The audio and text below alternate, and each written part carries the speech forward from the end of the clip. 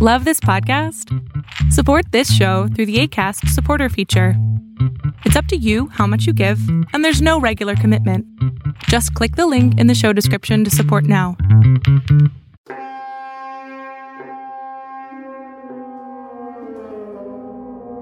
This is Melina Lee Williams-Haas. I deeply appreciate you listening and taking the time to hang out with me. I will be addressing issues of life, the universe, and everything that are often bogged down and mired in shame and grief, and talk about how they can be repackaged to be useful and gorgeous and fucking awesome for you. So sit back and relax, or you know what? Sit up and freak out. However, you room tone. Listen. Let's go. I'm talking to you from upstate New York, in the woods, in a cabin, essentially. Which, those of you who know me know that this is not my happy place. Except it kind of is, because I am doing the Urban Tantra Retreat weekend. And if you know Barbara Carellis and you know anything about Urban Tantra, you will know that this is an amazing place to be. It also means that I have to jam in recording my podcast into the rest of my life. What is amazing and fantastic is that I am graced with the presence of 25 amazing souls. And I have a couple of them here in my hotel room this evening. Valentina, who is amazing and wonderful, came up to me today and said, "Can I ask you questions about SM?" And I said, "Of course." She said, "Can I ask you anything?" And I said, "What? Who are you fucking talking to? It's me. Of course you can fucking ask me anything." And so we are here and we're going to chat. I have no idea what these questions are going to be, but I would love to just introduce my new friend, Valentina. Hello. Hi. Who the hell are you? Well, tough question, and I thought it was me asking the tough question. All right. I go first. All right. I'm an intimacy coach. I'm a breathwork practitioner. Together with my wife Sarah, we formed a holistic container for transformation that is called Rising Love, and we like to support people just in their journey of self-discovery and of unleashing their true selves. Mm-hmm. Which is juicy and delicious and fucking awful, awesome. It is awful. There is I mean it in the word of awfulness, because awful actually comes from having awe. That's the root of the word. And so the fact that it has become something that's scary is kind of interesting, isn't it? Totally. And it is awesome. I know, like, all making. So we are here, and it's funny because I started thinking about the stuff I've talked about on my podcast, and I certainly have talked about SM, but I haven't had the opportunity to have someone bring questions from the field, questions that you are encountering in your work, questions that you might have personally, and to talk about those. I feel like that breathes so much more life into me just sitting here talking, which is fascinating. Don't get me wrong, I'm amazing. But to have another voice in the room is also exponentially better. So please, what would you like to talk about first? Well, first to start, I would highly appreciate just BDSM is something that's a little scary. Mm-hmm. And I guess when I first heard about it and started reading about it, it sounded very intense. Yeah. It made me feel very, very vanilla. I thought I was like... You're like, I'm cutting edge. I'm doing all the freaky stuff. And then they're like, oh, honey. Yeah, I was like, oh, there's a whole other world around it. So my first question is, just to kind of, how can you get yourself introduced to BDSM in a soft way, or no, without like, okay, maybe this is not my thing, but actually I want to go ahead and take another peek? Sure. One of the things actually is interesting is that when I first came into the scene, there were very, very few books. There was maybe about a dozen or so of like the sort of classic, SM 101, Screw the Roses, Send Me the Thorns, the topping book, the bottoming book. These were the books I was reading in the mid-90s. But there wasn't much else. And the sort of canon of kink literature wasn't really growing. And I would have people all the time ask me this exact question. And I said, wow, there's not really a book that helps people sort of figure out from zero to I might be kinky, I just don't know, what do I do? And so I'm the co-author of a book, actually, called Playing Well with Others, Your Guide to Exploring, Discovering, and Navigating the Kink, Leather, and BDSM Communities. Oh, wow, nice. And I'm the co-author. Lee Harrington is the other author of the book. And we literally just sat there and wrote a list of advice and then fleshed in that advice with anecdotes and stories and other stuff to sort of guide people through. So for example, one of the things that I tell people when they're first thinking about kink, because as you say, you can think you're doing some saucy shit and then you get in there and you're like, oh my God, what even is pony play? So we have there's something that's pretty common among kinky people called the BDSM checklist. Okay. And it is purely a list of things you can do, types of fetishes, types of play, types of instruments. And there's like a couple of hundred things on this list. And then you check like, yes, no, maybe, terrified, or oh my God, yes. And what's great about it is that you can sit there and just do this yourself. And there'll be stuff on there you've probably never heard of. And if you go and I'll put a link. I'll have Corey, please put a link in the show notes because I'm so fucking fancy with a link to an example of a BDSM checklist because they are very helpful because it's private, completely private. It's just you sitting there thinking, okay, maybe I don't think I want to grow up and be a furry, which are people who pretend to be animals and either just that's the whole thing, or they engage in sex that way. But I'm curious about what that means. What's great about a checklist is, first, no pressure, and then it's exposing you to new stuff. But it also gives the opportunity to sit there, go on the internet, fuck up your entire search history, look these things up, and then be like, oh, yeah, that's amazing. Or holy shit, never, ever. Are you crazy? Because once you start to realize what you are very interested in and what you are absolutely not interested in, that extreme, like the shit that makes you want to run the other way, those are the most important boundaries to find. Okay. The stuff that you're like, no, absolutely not, because that can help to springboard you and get your appetite juiced up for the stuff you really do want to do. And so a checklist is a really good way to sort of get yourself started. And then I'm going to advise people to go and look for porn. Okay. Find porn that is reflecting your fantasy. If you are someone who's like, oh, spanking, go look at some spanking porn. See what about it entices you. Are you interested in the sound of the spanking? Because for some people, they just want to go to a dungeon party and listen to people screaming and moaning and the rhythmic slaps of the flogger. That for them, their ears are having, oral sex, AURAL. So for people who are voyeurs, for example, going to a play party and being in that energy is all they want. Maybe that's all you need. I try to encourage people to consider themselves to be kinky regardless. You thinking kinky thoughts? Welcome, you're a pervert. Come in, have a cheese cube. Because isn't it more liberating to think of yourself as like an awesome kinky free spirit, and then what do you do with that energy than thinking, oh, I'm just this innocent vanilla person tiptoeing in. Own it. Own it and explore from the point of view of, I am a sexual astronaut, exploring new frontiers, because it's so much more fun. I want to empower people to feel like the gorgeous, sexy degenerates that they want to be, and then figure out what that means for them. And you might not ever take it real time, and that's completely fine. It might be, and this is what I tell people, when you're first starting, maybe you don't need to go full ham and wind up in a corset in 6-inch platform heels. Perhaps those gentle moments of sexy fantasies and watching some sexy movies is enough for you. But if you discover it's not enough for you, now you have language to start to access what you want. Okay, and what would be that next step? So let's say I went and I did my checklist, I went and watched my porn, and I'm like, okay, I think I'm ready for that next level. And let's say it's going to be spanking. So is it just a Google search to see what's going on in my neighborhood? That sounds that it can be a little bit sketchy. Or what would be kind of to actually get to where it's happening, exactly. Right? Well, there's several issues here. If you're in a relationship, then hopefully you are discussing this also with your partner.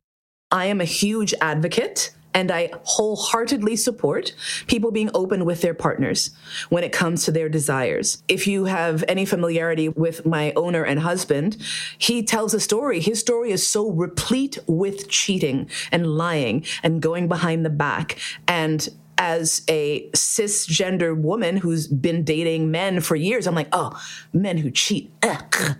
But this was the first time I sat and I listened to the story and I said, wow, you really felt like you had no other choice. Married, kids, career.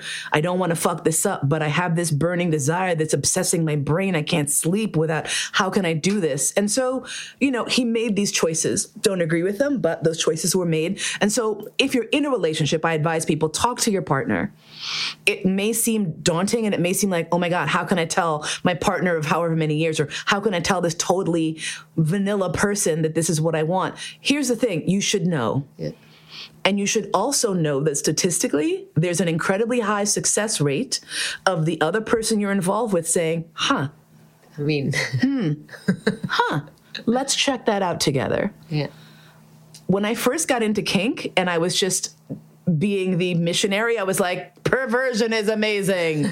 Everybody needs to be spanked.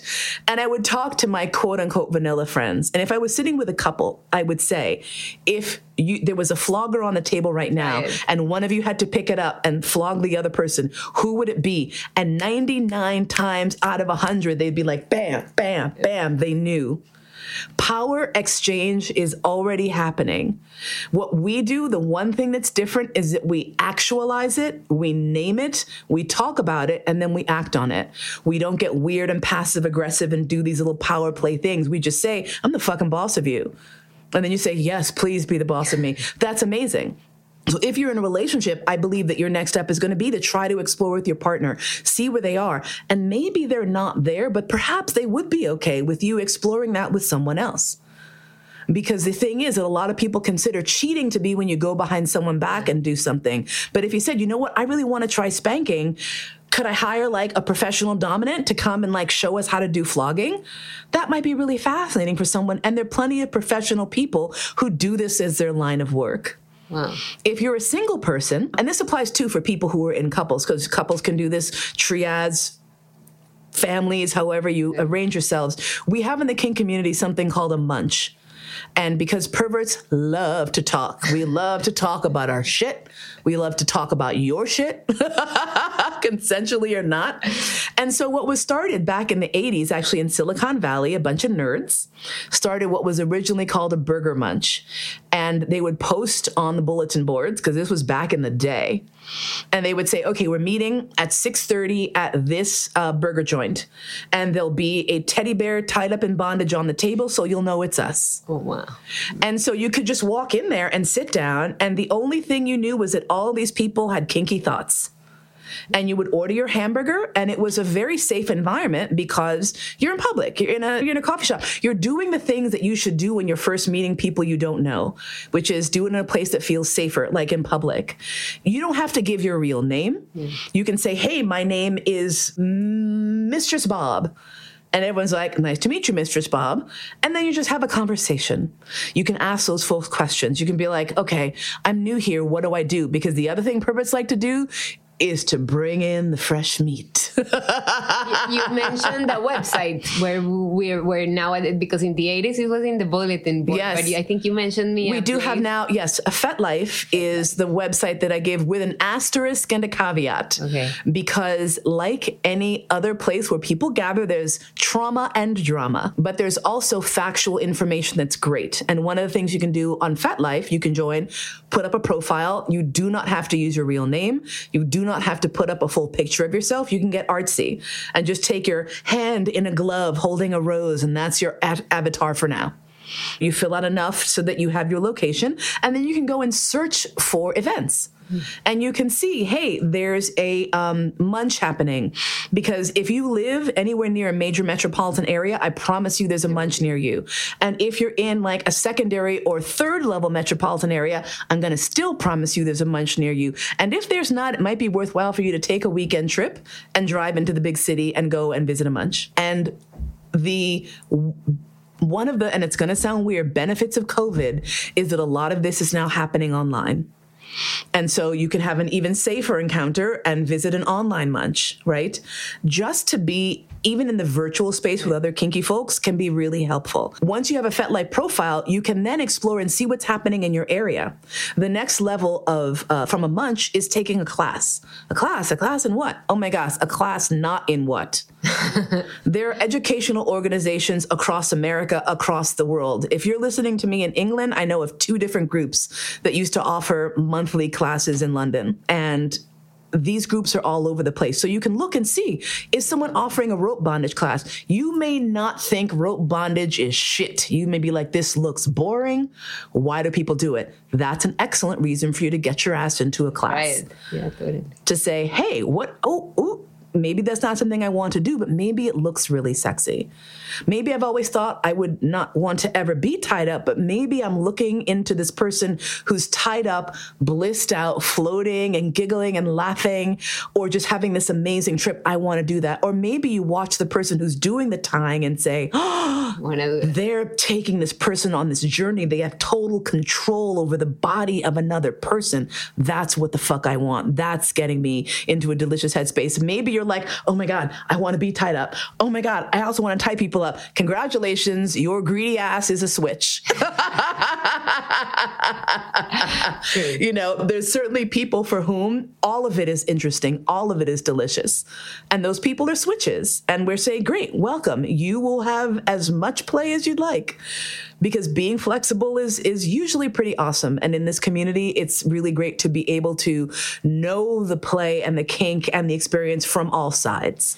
And then another question I have is, because it feels like it's a community, right? Yeah. So do you always kind of know each other? Or when you know someone, you stick with that person? Or can it be you just go from month to month meeting new partners and suggesting new scenes? Or it depends? Or everything is possible? Everything is possible, and it depends. And you will probably try different things before you find which variation works for you and when and why. When I first came into the scene, I actually took a year of exploring online before I did anything in person, because I'm a gifted child. And we cannot be wrong, and we cannot look stupid. And so I was like, I'm going to learn as much as I can. I want to know everything up until the point where there's nothing more to learn until you do it. You know what I'm saying? Yeah. So I read all the books. I chatted with all the people. I had all these discussions online. Because this was the early days of the internet, all of the people who were writing the books were also in the chat rooms. So if there is a name on a book, if there's a person who you've heard of in BDSM, I was chatting with them back in the mid-90s. And so what happened was, when I finally decided to go to a munch, I was like, okay, I'm going to be going to the San Francisco munch on this date. So a bunch of people who had been sort of watching my sort of newbie discovery were like, I want to meet this chick. She's a little interesting. And so my first munch, I met like 30 amazing old school perverts. And of course, I was the fresh meat. So then like several dominants were like, well, hello, newbie chick. Understand you're a slave. And I did. Like at that first month, I met the guy who was going to be my first dominant. And you were a slave because of the research you've done? You came to that complete conclusion? That was your thing? Or? I came to that conclusion because I'd had a relationship that started off as a one-night stand with a lot of really rough sex. And my initial assumption for the first year after I'd met this guy was, magic person. I will never find the person who ever fully understands me. And the thought of saying to someone, hey, could you choke me, call me a dirty bitch and slutty whore, and then spank me and then flip me over and then fuck me really hard. I was like, I can't say that. That's just crazy. So I'm going to have to be with this guy. What started happening after that physical experience was that my desire to do stuff for him kept coming up and kept coming up. And over the course of the next year, I finally realized, you know what? This is not just about him. Something in me is different. And I had to explore that. And I said, okay, what is in me is as a bossy, pushy, aggressive, huge person, I love the idea of someone saying, I'm bigger than you, I'm stronger than you, and you're going to do what I want. That turned me on so much. And then when I started having fantasies of being owned, as an African-American woman, there was no way I could escape what that meant in the context of non-consensual chattel slavery. Yeah. And the problem is my fantasies were so dark and so hot. I was first disturbed and horrified, and then I was obsessed. And coming to that question is, did part of the work you did to get to that, I guess, kind of space where you found the peace to be able to be a slave, being an Afro-American woman, all the history and everything that's there behind, was done just through you being a slave and kind of owning that part, or how? It was partially that. It was also just time and living with it. It was also meeting another person who was also African-American, who also identified as a slave, and realizing that she was one of the most well-known and well-respected and longest-lived and highest-profile people. She's like considered like a matriarch in the leather scene. And I said to myself, wow, so like the most well-known consensual slave looks like me. Holy shit. And if she can have been doing this when I was a kid, she was doing that shit in the 70s, in the 80s. I was like, okay, I better just get my little shit together and step up, because she did it with no one to look at. No one was there to look to her. And so this is going to sound really crazy, but I kind of saw myself in a very specific and strange lineage. And that gave me the strength to say, I want to explore that. And I actually, at first, was very afraid to identify as a slave, because how could I use that word? And how could I think that I was that kind of person, that kind of selflessness was who I was? Because I was like, that's not me. I'm not going to be like kneeling in the corner quietly waiting for you to tell me what to do. And then I discovered that being a slave does not mean kneeling in the corner and being told to wait until you're told what to do. My first service relationship was like that. And after a year and a half, and after my soul had been crushed down, and I realized that was not for me, I started mourning. I was like, I really wanted to pursue this role. I really wanted to be owned. I really wanted to feel that sensation, but I don't think I'm cut out for it, because I'm too aggressive, I'm too loud, I'm too bossy, I'm too pushy.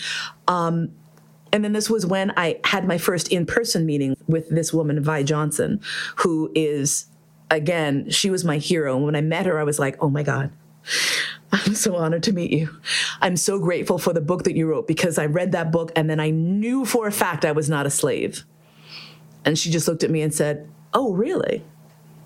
Why would you think that?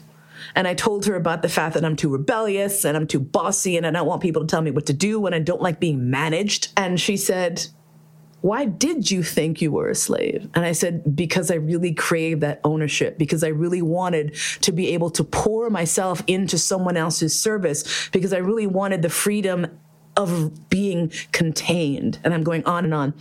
And she said to me, you know what, Mo? It's not that you're not a slave. It's that that person that you were in service to wasn't the master for you. She said, slave is an identity. It's not you doing something. She said, if your heart desires service, if you seek that person, then what you have to do is walk that path until the master who sees you and needs you and knows how to use you. When you find that person for whom your slavery to them makes you feel free and embodied, that's what you're looking for. Wow. And 18 years later, I did find him. Wow.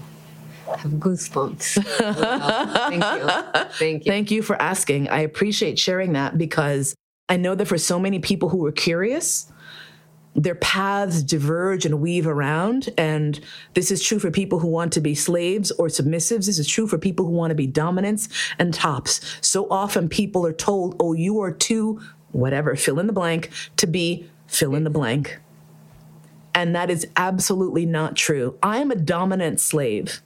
What that means is don't fucking don't try to pull on my head and direct me. You need to get from A to B. Don't fucking Google map that turn by turn for me. I will figure it out. I'll get us from A to B and you'll be like, holy shit, how did this happen? I'm like, yes, that's right. That shit was smooth and invisible, wasn't it? Amazing. Thank you. Wow. Thank you. I have one more question. Of course. How, I guess, and since we're here at Urban Tantra, and one of the things Barbara talks about in her book is the link, right, between Tantra and BDSM. How is that experience for you? And also asking, because you at the beginning told us you are not that woohoo person. Yeah, I know. Which of course all the people who know me are like, she's so full of shit. I'm like the angry priestess. I'm like, I don't even want to talk to God, okay? I didn't ask for that shit. How's that link for you between, I guess, or between how BDSM it has helped, I guess, for the healing part? Sure. One of the things I will say first and foremost is I have crazy hamster brain. People talk about like, oh, monkey brain or whatever else. I'm like, no, I have hamster brain. I have a flock of hamsters that are perpetually renewed. Like I can smash them down and then 3 more pop up. Sometimes they come to me at 4 a.m. and they're like, remember that song by Duran Duran that you really liked? We're going to sing it right now. And I'm like, fuck, no, God damn it. Save a prayer for the morning after. Sing it again. Fuck, okay. So me and my hamsters have little lighters at 4 a.m. singing Save a Prayer, right? This is my fucking life all the goddamn time. The first time in my life that I had absolutely nothing in my head was when I got my first flogging. My brain went blank. And when I came back, I was stunned. I said to the person who had been flogging me, I was like, I don't even know what just happened. He's like, oh, subspace. I'm like, nah, shut up. Don't try to box me in with your little subspace shit. Because it wasn't subspace. It was silence. And I wasn't floating. I wasn't flying. I didn't feel liberated from my body. I just felt quiet. And I paid attention to my breathing. You know why? Because when you're getting beaten, a good top will watch your breath. And if they can't see you breathing, they will ask you to breathe more deeply. Because there's some types of flogging where you want to hit them on the exhale because you're pushing energy through. Or you want to punish them and you hit them on the inhale because that's a lot harder to cope with. It's harder to process and let that energy flow through your body. And so SM was the first time I meditated successfully. Mm. And so the link to breath and energy and Tantra is very clear. Yeah.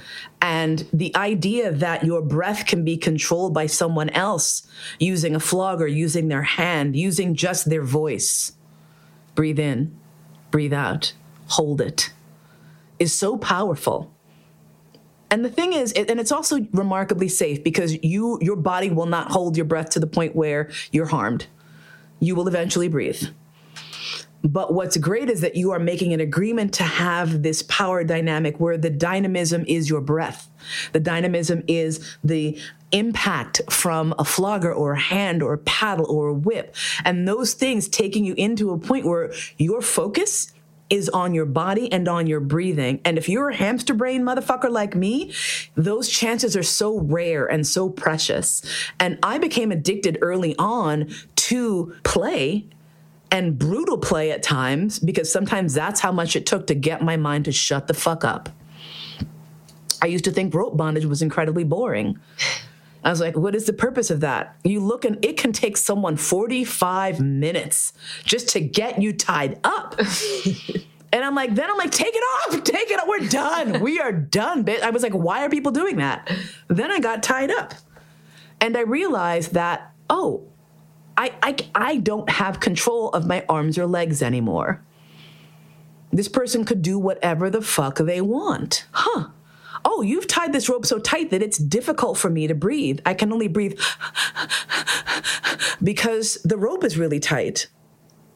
Wow. Okay. So now you're impacting my breathing. And the thing is that after a while, then you start to lose feeling, like when you lay on your arm and your arm goes numb. Yeah. Now a top should be paying attention to that and seeing if there's any tingling and moving or repositioning. But when you start to get into your body in those ways, your thinking changes. Endorphins, like your body creates amazing drugs for you when you start doing this shit. Dissociative episodes can happen. You can leave your body, or you can go really deep into your body and start experiencing like, what are my kidneys doing right now? It was wild to me what was happening in those areas. And the cool thing about it is it doesn't have to be explicitly sexual. I've done rope bondage scenes where I was fully clothed and in public, and it wasn't raunchy. And no one would have thought it was explicitly sexy. And it wasn't necessarily about sex. Yeah. I think that a lot of times what people forget is that BDSM certainly can be about sex, but it can also be about sensuality. You will see many people in the scene who identify as heterosexual who will play with people outside of their sexual circle because it's a sensual enjoyment, right? Would a heterosexual guy get a massage from another man? Sure, why not? It's fucking massage. Do you get a prostate massage from another man? Sure. Oh my, a guy's in your butt. Are you gay? Are you gay now? Are you just a big old gay? No, you're fucking not. Or maybe you are. I don't know. Yeah. In that case, many, many, many people are. But what's amazing is that you can take that and flip that over into kink and say, I don't need to have sex with you. I don't need to be sexually attracted to you. But if you're a good rope top, you can tie me up and I can have my own business. All you need to do is just monitor and make sure that the shit is okay. And that's an amazing freedom. And what I discovered for myself was it was beyond sex, but it was also right within sex. And I could choose if a scene was going to be sexy or not. Mm. And sometimes scenes are just spiritual journeys. Sometimes it is just about an ordeal. Sometimes it's just about laughing and play. And sometimes it is so silly, you're just like, oh my God, this is ridiculous. And sometimes all of those things come together and become, like I did a scene that was specifically a scene that was supposed to be about racism and race play, like one of the most controversial and difficult types of scenes you can do. And by the end of this one scene, we were laughing until we cried because he ran out of racial epithets.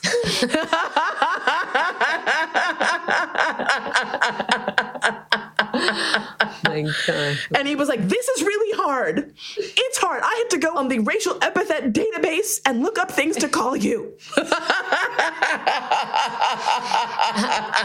It has, my mind is like, boom, boom, boom, boom. No, at this moment, I don't know where to go. But taking on that one, it has to be a pretty safe space to be able to do that.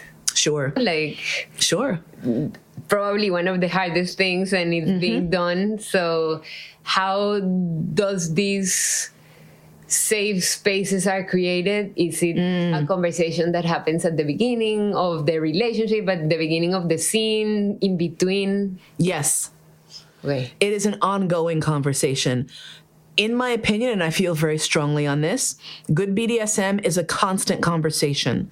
It is always a negotiation. There is no point where the negotiation stops and you know everything. And that is because we are perpetually changing, moment to moment. And it's important for us to feel free to change. And so what I tell people is, you do have to find a space that feels safe, but sometimes it just needs to be safe enough. Because if you feel like you're totally 100% safe and everything is fine, you're making a mistake. Please don't ever feel 100% safe and 100% fine, because you never are. I was doing a class on negotiation, and there was this lovely couple of these like adorable baby dykes, and they were like, one stood up and was like, I just can't do, like, I really want to do terror play. She wanted to be scared. But she's like, I trust her and I love her and I know she would never, ever harm me. And so I just can't get to that headspace. And I was like, you do, you know that. How? And she's like, well, I said, no, wait a second. I said, this is so fascinating because I said, I watch a lot of true crime. And at no point in any true crime show Is anyone like, oh yeah, they were clearly a serial killer? Or is it always the quiet neighbor that no one suspected? I said, do you think Lorena Bobbitt planned to chop off her husband's dick for months and months in advance? No. One day she snapped. Yeah. One day she snapped. And I said, so you're looking at me and you're going to tell me 100% that there is nothing that could push your beloved to the point where she might snap. And she got super quiet, and her girlfriend was like, thank you. I was like, you don't know. If you think you know, and then I started leaning into it. I was like, because I saw that her partner was like, yeah. So I'm like, you don't fucking know. I said, there could come a point where she has you tied to the bed and walks out. What the fuck are you going to do then? Well, she would never do that. I'm like, really? And I looked at her, would you never do this? She goes, I probably wouldn't. I was like, that's all you need, probably. So roll the dice. You sit there and you feel 100% safe with this person that you've known for a few years. Go ahead. I'm looking at her. Motherfuckers is crazy.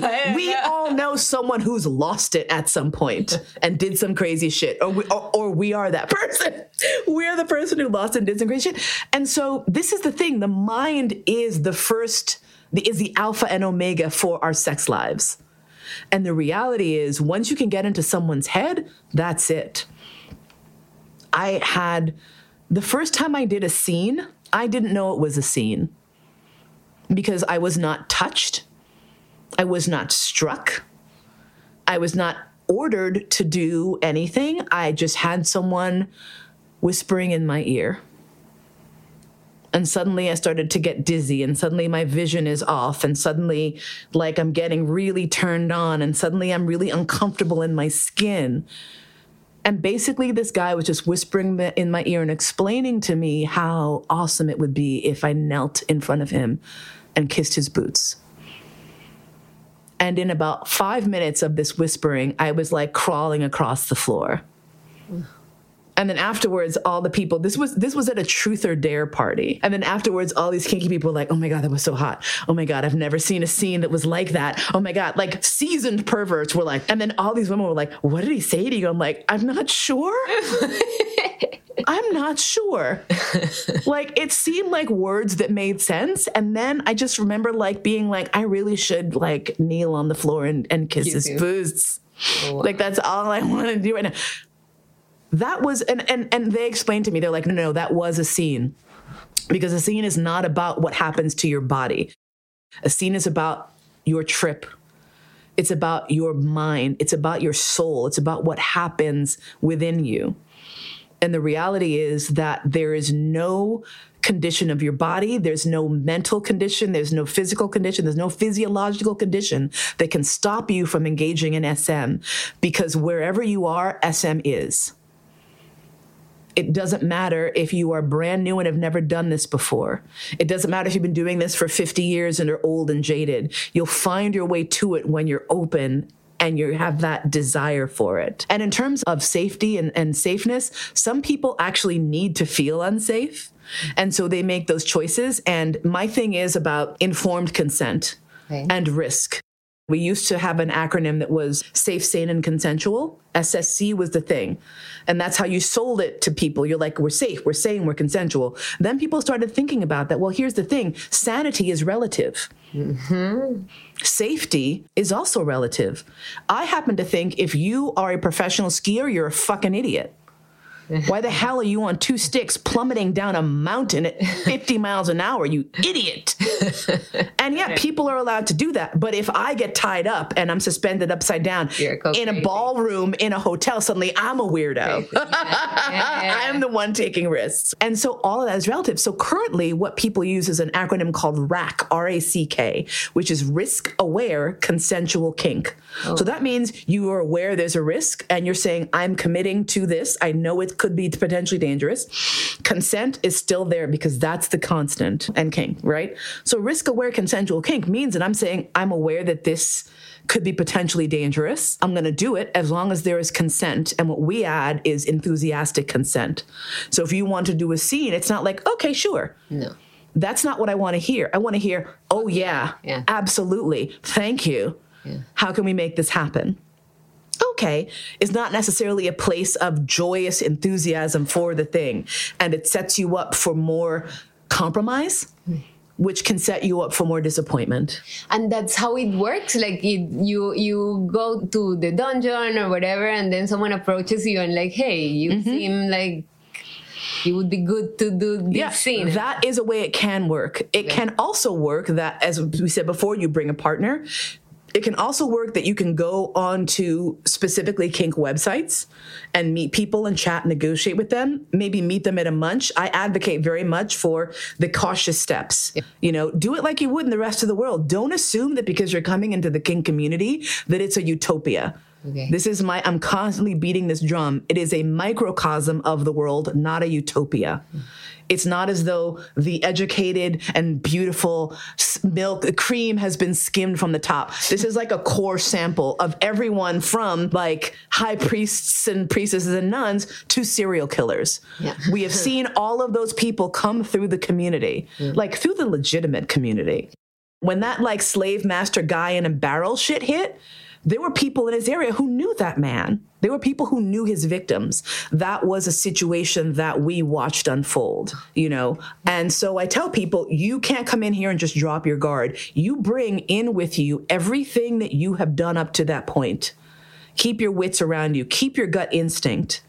Meeting people online is fine. Maybe if you're going to do something where you're engaging in play with them, what you can do is then meet that person and play with them in a place that's going to provide some buffer of safety, like a public dungeon. And most larger cities have public dungeons where you can go pay a fee and have play space. And what that means is that there's folks around. And so that minimizes your risk of having something go south and you not having help.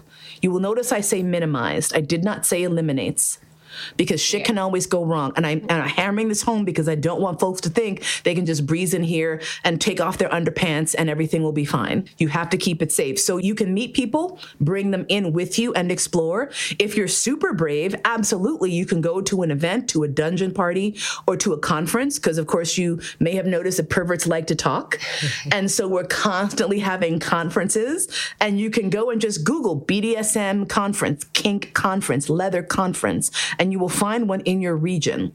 And you can just register and go and just check it out. You don't have to do shit. You can just walk around and see how it is. And maybe you'll be sitting in a class and turn to someone and be like, oh, they're kind of cute. I wonder if I could maybe tie them up. Maybe they'd like to tie me up. And that's another way to ease into it, is just start by meeting people. Start by experimenting. You don't have to know what you like, but you do have to be curious and keep that open beginner's mind. And the great thing about BDSM is that the beginner's mind is easy to maintain because there's always something new. There's always something you haven't done. I was like 2 or 3 years in the scene before I started thinking, maybe I kind of want to do pony play. And then I was embarrassed because I was like, this is so silly. Look at these grown-ass adults putting on fucking ears and tails and running around going, I was like, this is ridiculous. Until I walked into a kink festival and this woman was selling pony outfits. And I was like, oh my God. Here's the thing. I am an actor. I love costumes. So when I looked at it and I saw an amazing costume, and the vendor's like, oh, this is exactly your skin tone. And I was like, oh my God, it is. So it just blended in, and I had my little ears and I had my little mane, and she put like this thing on, and I was like, this just looks cool. I had like that big feather plume on my head. I was like, this is fantastic. I feel like I'm in Mardi Gras. And then a woman who I'd known for a few years at that point from the entire sales floor turns around and goes, oh, and comes running up, and she's like 5'0", and she literally flips the reins over my head, jumps on my back and goes, giddy up, Pony Mo. And I'm like, this fucking bitch. I like it. Fine. But I was like, fine, whatever. So I'm like, okay. So I started walking around. I'm like rolling my eyes. And then someone runs up and goes, oh, I didn't know Mo was a pony. Turns to the woman on my back and says, can I pet her? And I'm like, you don't ask her. And I'm like, what the fuck is happening? And she's like, of course, isn't she pretty? And then as I'm about to say, because there's a bit in my mouth, they started petting my head. And then she's like, oh my God, I have a snack. And handed me like a little bit of a granola bar. And I was like, all right, well, I'll have the granola. Guess I'm having granola bars now. And then more people came over and were like, oh my God, it's a pony. She's so pretty. Let me pet her. And in 10 minutes, I'm just like, I'm like high stepping. I'm like doing my little turns and prancing around. And what was amazing is that I was petted and told how pretty I was, and I didn't have to do shit. Amazing. And my constant sensation of having to earn attention and affection of respect for the first time in my life fell away. I didn't have to do anything. I could stand there with these fucking ears on and have people tell me I was pretty and feed me snacks. What the fuck is wrong with that? Nothing. Anyone not want that? Raise your fucking, like, who doesn't want that? No, Everybody wants that. And if you don't want that, you certainly want to pet that pony and give it treats. Oh, yeah. Everyone finds themselves on one side of that equation. And here's the thing. We call play, we call scenes. These are not scary terms. These are specifically to show you that we're doing what children do. Yeah. We are finding the purity of our childhood that so many of us lost. There was so much of my childhood that was pulled away because I couldn't afford to be that innocent. I couldn't afford to play and pretend all the time. I had shit to do. I had auditions to go on. I had like commercials to shoot. I had to make sure I was earning enough money to help support the family. And so now the fact that I can take a weekend and be like, fuck all this shit. I'm not doing nothing. I'm not loading the dishwasher or unloading it because I have hooves, motherfucker, and I can't fucking load that plate. And it took me almost 10 years to accept that and to lean into it. Nice. And I tell people, I'm like, don't be afraid. It doesn't matter how foolish you think it is. There's someone doing it even more crazily than you can imagine. And that person is living their best life. So jump in, please. Yeah. And it's amazing what people discover when they let go of the idea that they feel stupid or that it's silly. Totally. I think thank you for this story, because it was a breathing also in my mind a lot of, or I guess what scares me or brings a little resistance is that I kind of have the BDSM too much link, for example, with the needles. And yes. And they're like, okay, maybe that's intense, but maybe it's easier to ease in. Yeah, you don't have to do that. Yeah, no, and maybe, who knows, right? Like, we don't know what's going to happen, but maybe it doesn't mean like from zero to needles, but it can be like, let's play pony, because I kind of like that one. So for example, I didn't want to do needles when I first started because I scar very easily. And I was like, if anything that goes into my body, and I would tell this to Tops, I said, if you mark me, that is permanent. So you break the skin or you even draw a welt. I have marks that from welts that will last for years. I said, so don't fuck around. And I was doing a demo bottom for a class, and it was for Cleo Dubois, who's like legendary, famous dom, and she's amazing, and I absolutely trust her. And I thought I was doing a demo for X, Y, and Z, and then she was like, Mo, can I put the needles? She's French. She's amazing. And I'm like, I'm not doing needles. I was like, Cleo, I don't want to do this. She goes, how about you do it to yourself? And I'm like, I can't pierce myself. What the fuck are you even on about? No. And she's like, okay. And I was like, wait, what do you mean pierce myself?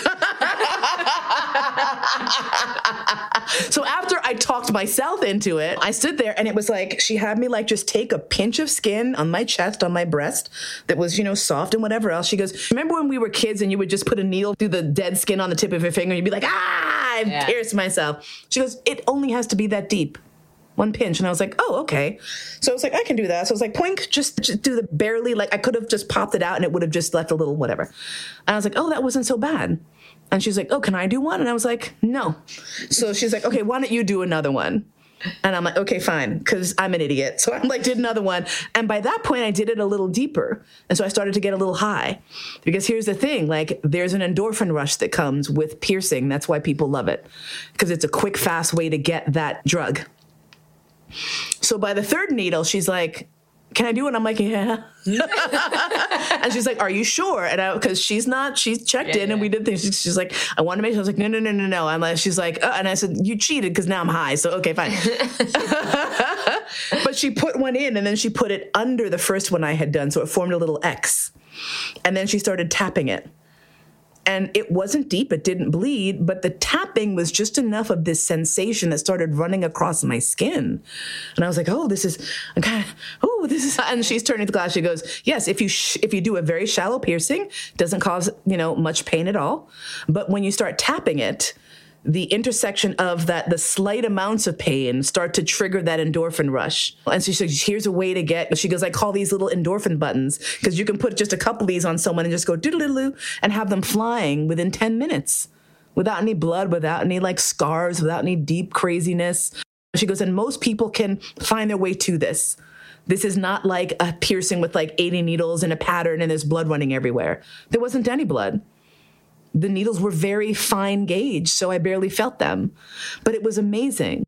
And this is the thing, a good top will get you to beg them for the thing you don't want. Amazing.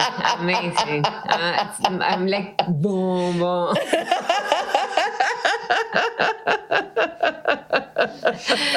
Wow. It's such a fantastic journey. And the great thing is that you can do it at your own pace. You can stop entirely and say, you know what, I'm done. And then 5 years later be like, actually, you know what? Let's try it again. And jump right back in. It's there waiting for you. And it is completely 100% flexible to who you are and what you want right now. And I mean, I'm going through so many shifts myself. I had a really interesting process on our first day here at Urban Tantra, where we were just doing some breathing shit. And my mind went to here and then went to here. And I started thinking about my submission and about my sexuality and about some issues I've been having with menopause and my libido being very weird. And I'm like, my husband and I, the analogy I make is that for our libido, he is a hummingbird and I am a camel. He is can't sit still for too long. I might die. What is that? What is that? A puddle of water?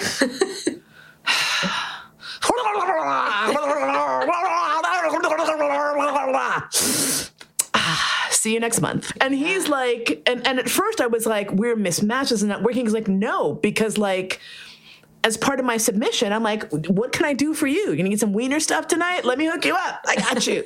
But when I need what I want, he's so there and so delighted to provoke that insane 2.5 hour orgasm. Yeah. That he's like, we are different, but we had to find our way to where we can work together and do this. And it's an ongoing process. And of course, there's frustration sometimes. But at the heart of it is that we both really care about each other. And we both know that we are getting as much pleasure as we possibly can with both hands, squeezing it out of this relationship and out of our lives together. Amazing. Yeah. Amazing. Wow, very cool. I'm in awe.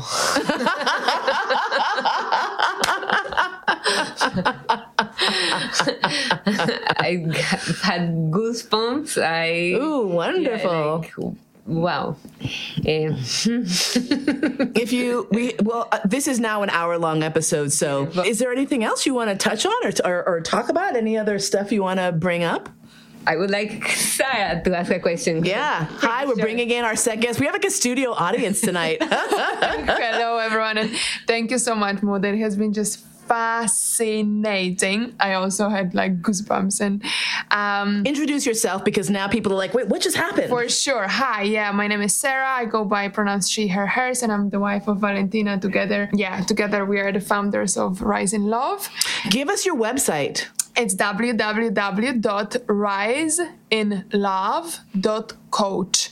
So it's not .com, but .coach, COACH. So it's RISEINLOVE. RISEINLOVE. Because COACH. Correct. I didn't even know that was an extension. Look at the fucking internet. Yes. Now there's domain. Now there is a .gay domain, by the way. .gay I have seen. Yeah. But I did not know .coach was a thing. Like, I just found there was like .New York. I was like, what the fuck? Why do we need a New York extension? But okay. Rise in Love was also registered for .gay, but we're like mostly going with .coach. Yeah. Wonderful. But yeah, I was also like super fascinated to hear all of that. And maybe one question that was coming up to my mind was actually inspired by the book that we were reading for this program, The Urban Tantra. And the book, if I remember correctly, was titled Radical Ecstasy. Yeah, Radical Ecstasy is fantastic. The author, one of the co-authors, was describing a scene where they were using a scalpel. And I think it was a partner scene. Mm-hmm. Maybe it was a solo scene. But basically it was all about like cutting the skin. Yes. And she was explaining how it's the sensation of it. It's beyond pain. And it's also like really feeling like she has no skin at all. And really like exploring what would that feel. And I remember just discussing with Valentina that like perhaps like more people are into exploring those sensations, whether they are like physical sensations or more like emotional states or more healing states. However, like it's immediately labeled in our society, any practice like that, it's immediately labeled as self-harm.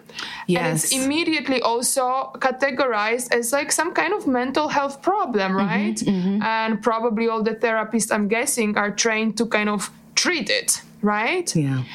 However, the way that the author was explaining it was like that it can be very healing or bringing you to transcendental states. Yes. So I was just wondering, like, who gets to decide on these limits of like, okay, this is healthy and sane and mentally accepted by whatever psychiatric association versus no, this is not, you know? Right. That's awesome.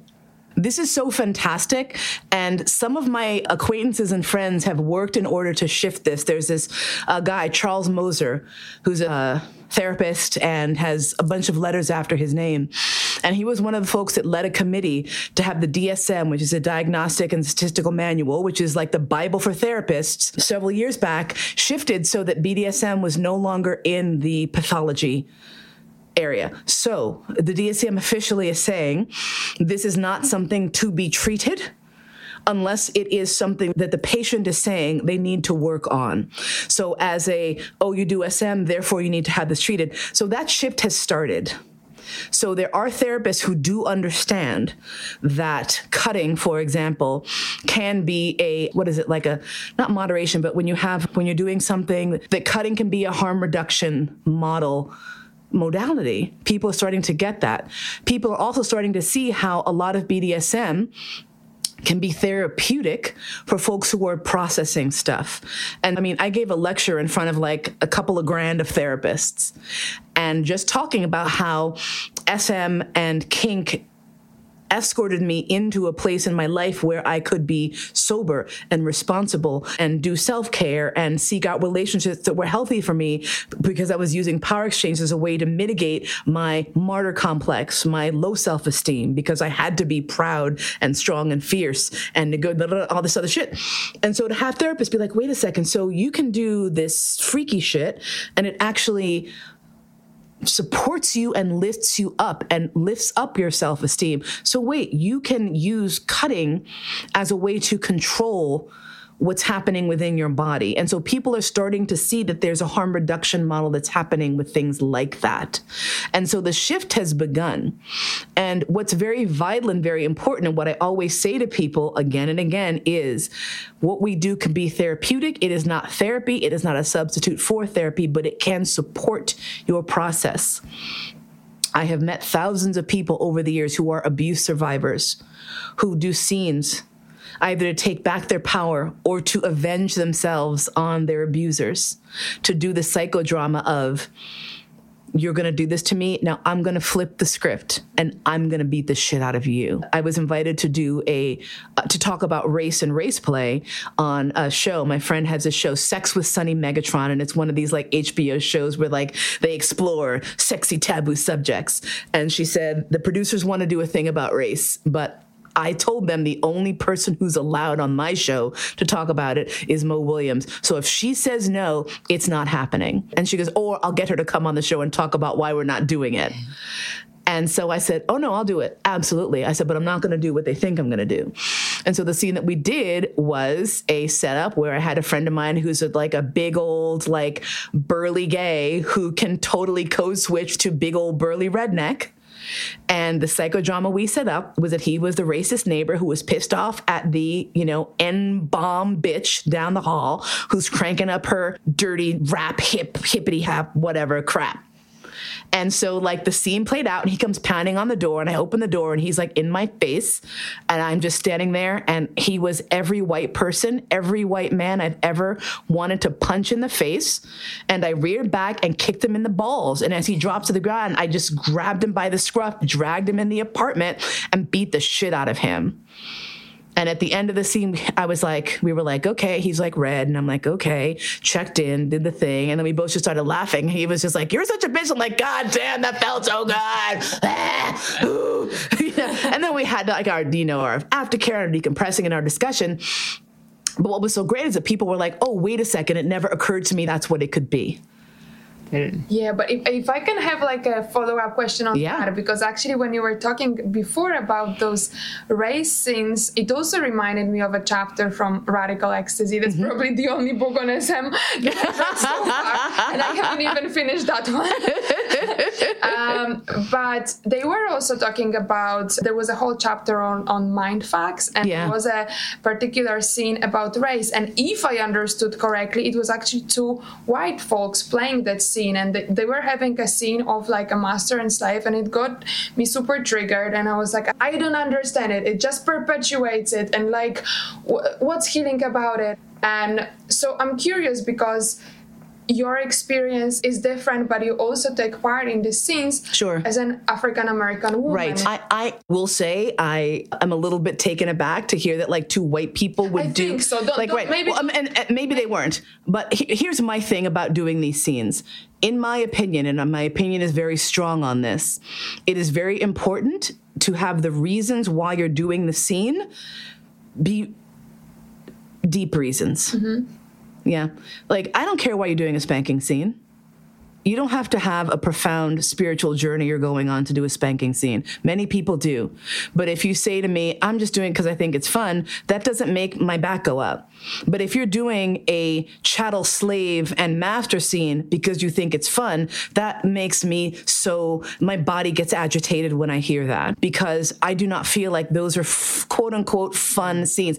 Can they be silly and fun? Yes. However, it is my opinion that the person who is bringing the DNA into the scene is the one who has to call that. Yeah. And that makes sort of sense, because I think we had the similar reaction. Sexual assault scene for fun? Okay, like people can do that, but my practice is outside of that. So I'm not going to be the person you should come to for that advice. Because my thing is, those sorts of scenes are evoking something real powerful. And if you're not ready for the why, then you're definitely not ready for the aftermath. And the aftermath can be a lot.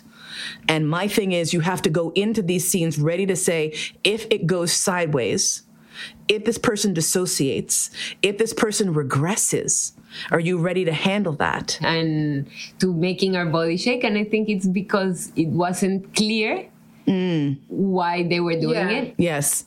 This is the thing. There are scenes where I feel the why is critical.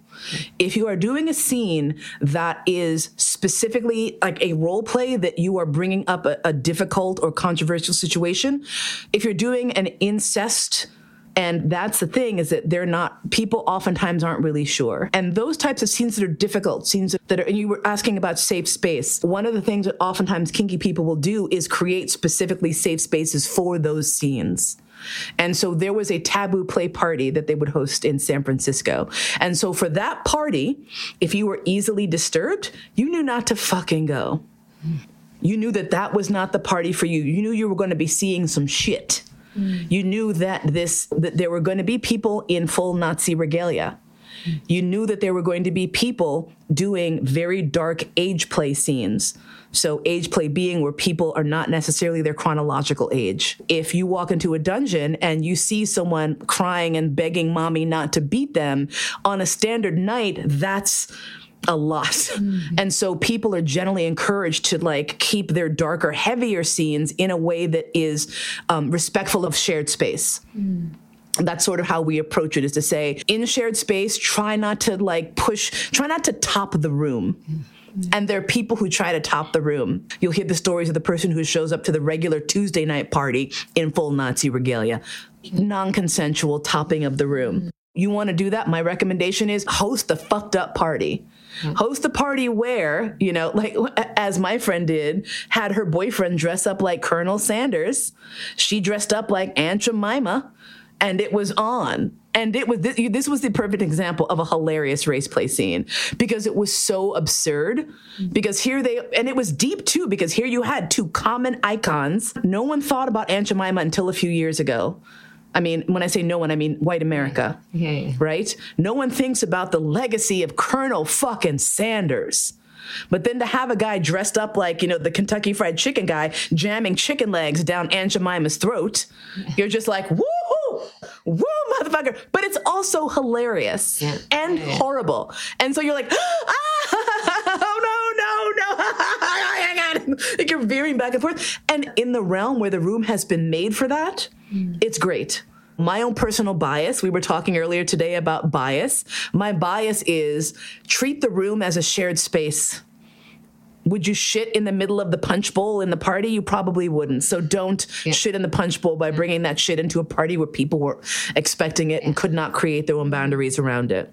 Thank you. That's and it's very helpful, especially because one of the parts where I actually stopped listening to the book because we were listening to it was exactly about a scene of incest, and it was just too triggering for me. Yeah. And later on we were also advised that actually the authors are super pro players who have been doing it for years, and they know exactly what they are doing, and they play at the deep end. And their why was probably pretty clear. Exactly. So. But for me, I just didn't get that why. So you explaining that it's super important to know the why, and that it's also about consent of the whole room or the whole party. It has to be community based. I mean, the thing that's interesting is that age play and that sort of darkness are things that are so creepily woven into society already, but not discussed. Look at how Britney Spears started her career, basically giving you 15-year-old girl energy and waving her ass in your face. And this was okay. She's literally dressed like a Catholic schoolgirl. Look at the whole Catholic schoolgirl porn iconography.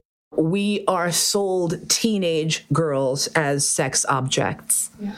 And so there's this sort of comfort, and I put comfort in quotes, with that, where I wish there really wasn't, because that shit's very heavy. It's very common in some cultures for people to call their partner daddy. You hear someone like, hey, puppy, in the street. I don't stop. Yeah. I'm not like, oh my God, is that your dad?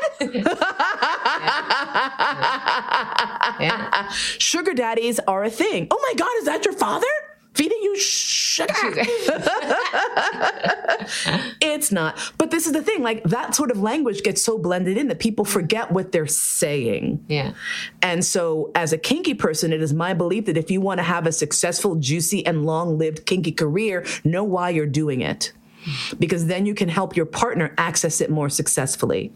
I do not have a history of sexual abuse as a child. So if I were to do a no daddy, don't touch me down there scene, it would not be the same as someone who's a survivor. Yeah. And so my why is going to be different. And if the top doesn't know what the why is, then they're going to maybe hit a landmine. And so I let people know, I said, you don't necessarily have to know why you want a spanking. It's helpful if you do. Yeah. But if you don't know, say you don't know, and then explore the whys as you're exploring. Come to your why, because that will help you dive deeper.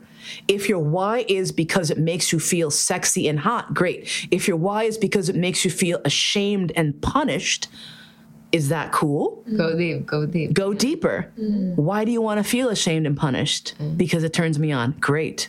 because it fulfills my sensation of being worthless, maybe not so great.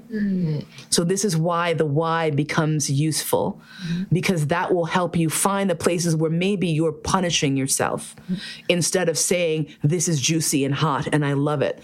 And I don't really care why the why. I just want to know that you know, so that you can dive deeper into it and be safer and healthier and have it be something that you can sustain. This is what I want for people, to be able to do it as long as they want, not to have a horrible experience that pushes them out. That always makes me sad, and I respect it and I see it all the time. But I really would rather wish that people just feel good and then stop because they want to stop versus they stop because someone harmed them or because they hit they had a boundary violation or something along those lines. That's so painful and so scary to me. And if you know your why, you can reduce the chances of having those derailments. Again, not a promise, but it's a lot better. You have a much better shot at getting to where you want to be if you know why you're going. For sure. Awareness, is the key in everything. It's a thing, man. And it's so important with kink because that means that your partners have a better way in with you. And if you're a top and a dominant and you don't know why, I would not submit to that person, because what if their why is because they hate women? Yeah. And they're out there. Yes. And they're in here. Yes. The misogynists are also dominants, and you don't want to bottom to those people. And I also want to say, this doesn't mean that someone with a diagnosis is ineligible for kink. Whatever your diagnosis is, acknowledge it, cope with it, deal with it, be upfront about it, and play within it. If you have depression, anxiety, PTSD, all of those things are manageable, but you've got to know them and you've got to know the why around your play with those things. And sometimes you don't even know till you get there. And then you're like, I'm like, oh my God, I had a scene where I dissociated. I'd never had a dissociative moment, so I didn't know it was happening. Until I unpacked it and I was like, oh, there were 3 times before everything went really bad where I missed chunks of stuff that happened. So we were on the table doing something and then I blinked and suddenly I was across the room doing something else. Now, people who've had dissociative episodes would have known that this is a signal of either a complete dissociate or the beginning of an episode. That's one of the things that people who spoke to me afterwards said, yeah, that's what happens to me. I start to blink out.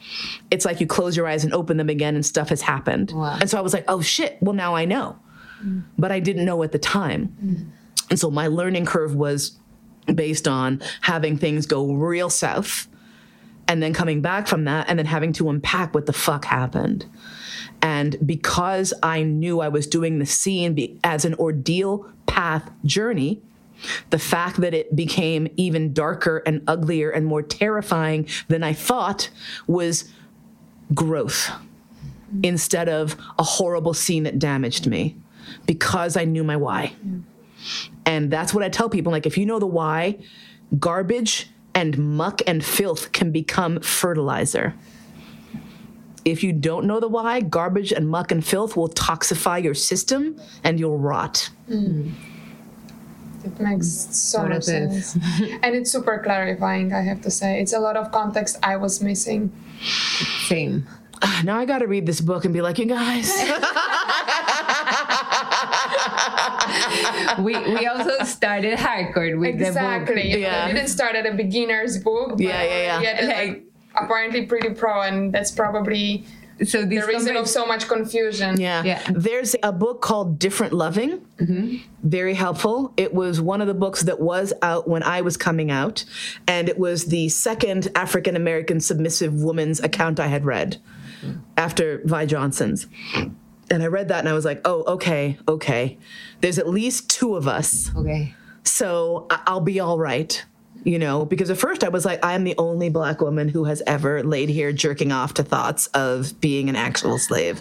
No one else has ever. So Different Lovings is also really helpful. There's also a book, I have a couple of essays in, so I'm biased, but it's called The Ultimate Guide to Kink. Okay. And it's a bunch of essays. So what's great about that is you get a lot of different perspectives, right? You will link them all. Yeah. You will link them all. Yes. I was like, Cody, please put links. And then he's like, God damn it. And I'm like, that's why he gets paid the big bucks. But yeah, if you could put these titles in the thing that would be helpful, and I will also try to remember. But yes, those were books that were very helpful for me. Again, that The Ultimate Guide to Kink, really helpful.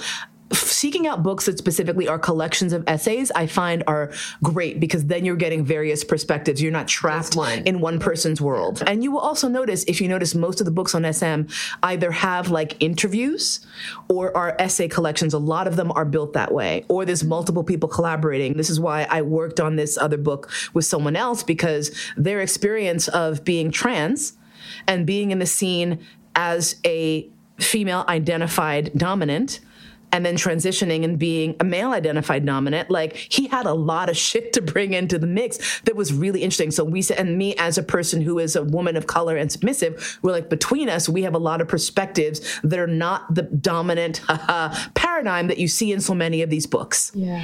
And so we were coming into it from that way, and that I felt was really helpful. And there are really good books, but like, this is the problem, is that so many times they're forgetting that people who are reading sometimes have no idea what the fuck, and need to know basic shit like, why are you doing this? What the hell is this for? Mm-hmm.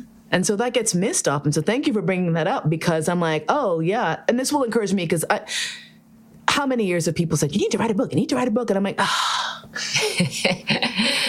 too much pressure. But now my husband looks like his memoir is about to be published, so now the pressure is on. I'm like, God damn it. I have to. Fuck, all right. He's like, ha ha ha, I will have my book published first. I'm like, oh no, you will not, sir. It's like, don't even try it. I was like, I already have my shit published. It's just not like my own big book. He's like, it doesn't count. I'm like, it does count. Well, we can't wait. I know. It's been incredible. Like, thank you. Thank you. So much. I am so grateful to you, because again, as I mentioned earlier today, it's easy to get jaded or tired or not, or sometimes forget why you're doing a thing, and coming to places like this and having people who are like, tell me some stuff. And I can say, oh, wait, everything I've been grinding through for the past 25 years is helpful. So thank you for allowing me to be of service. Oh, what a beautiful service. Thank you. I can't thank you enough. And I think you got us pretty like, Where do we start? Did you make notes? You can be my friend on FetLife. I will warn you, I'm terrible. I almost never on there. I'm like, because there's so much like just drama, bullshit, racism, sexism, ism. And then you lay all that on top of like people who want to be the experts. And so like a lot of us who are the experts are like, we don't have time for this. Yeah. I'm not going to sit here and fight with people who are like, oh, there's a hierarchy. At first you're a bottom, then you're a submissive, then you move up to slavery. I'm like, no. That's like saying you start off as a monkey and then you evolve to a giraffe and then you like grow up and you're elevated to elephant. Those are 3 different species, motherfuckers. What the fuck are you on about? Oh, Jesus. Well, welcome internet, the place of all experts. Everyone's an expert. So I am so grateful to you. Thank you so much. Thank you. Mo. This has been incredible. I'm gonna like listen to it 3 times. And now he's gonna be like, how the fuck long is this episode? I'm like, yeah.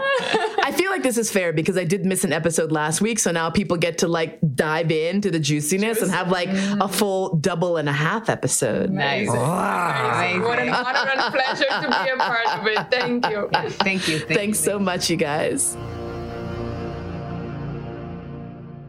You've been listening to All That and Mo. Thanks so much for spending your precious, precious time with me today. My podcast is produced by Cody Crabb. Theme music by Georg Friedrich Haas, as performed by Marcus Weiss.